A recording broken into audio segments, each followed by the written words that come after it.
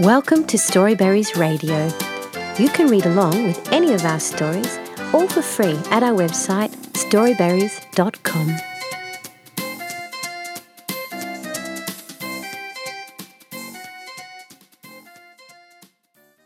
My Fish, No, My Fish by Suraj J. Menon at Storyweaver. Kitchu woke up early one morning. It's time to catch some fish, he said, yawning. He met Choru on the way to the pond.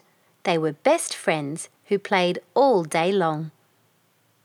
Munia saw them marching with their fishing rods. We are going to the pond to catch fish. Come along, Munia, if you wish. Little Munia thought for some time. Please don't do that, she said. Without water, the fish will die. They did not listen to what Munia had to say. They headed to the pond straight away.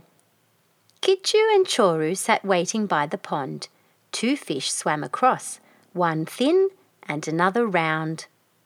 Then came the 3rd fish, the biggest one they had seen. Munia said, laughing, "It is bigger than Appa's feet." Kitchu and Choru held on tight to their rods. Kitchu screamed, "My fish!" Choru also screamed, "No, my fish!" Kitchu pulled hard. Choru pulled harder. Fat! Both the rods broke. Thud!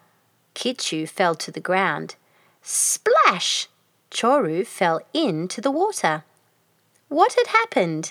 What do you think? The fish had tied up both the strings. The end.